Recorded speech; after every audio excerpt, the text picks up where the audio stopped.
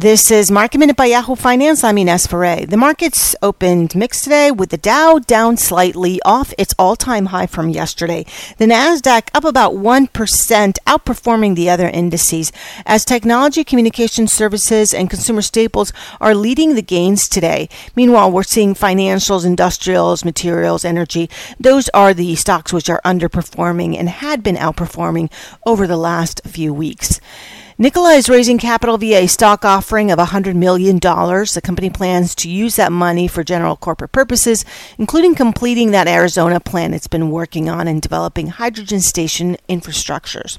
Meanwhile, Nokia is cutting costs. It's cutting thousands of jobs to slash expenses by about $716 million in the next few years.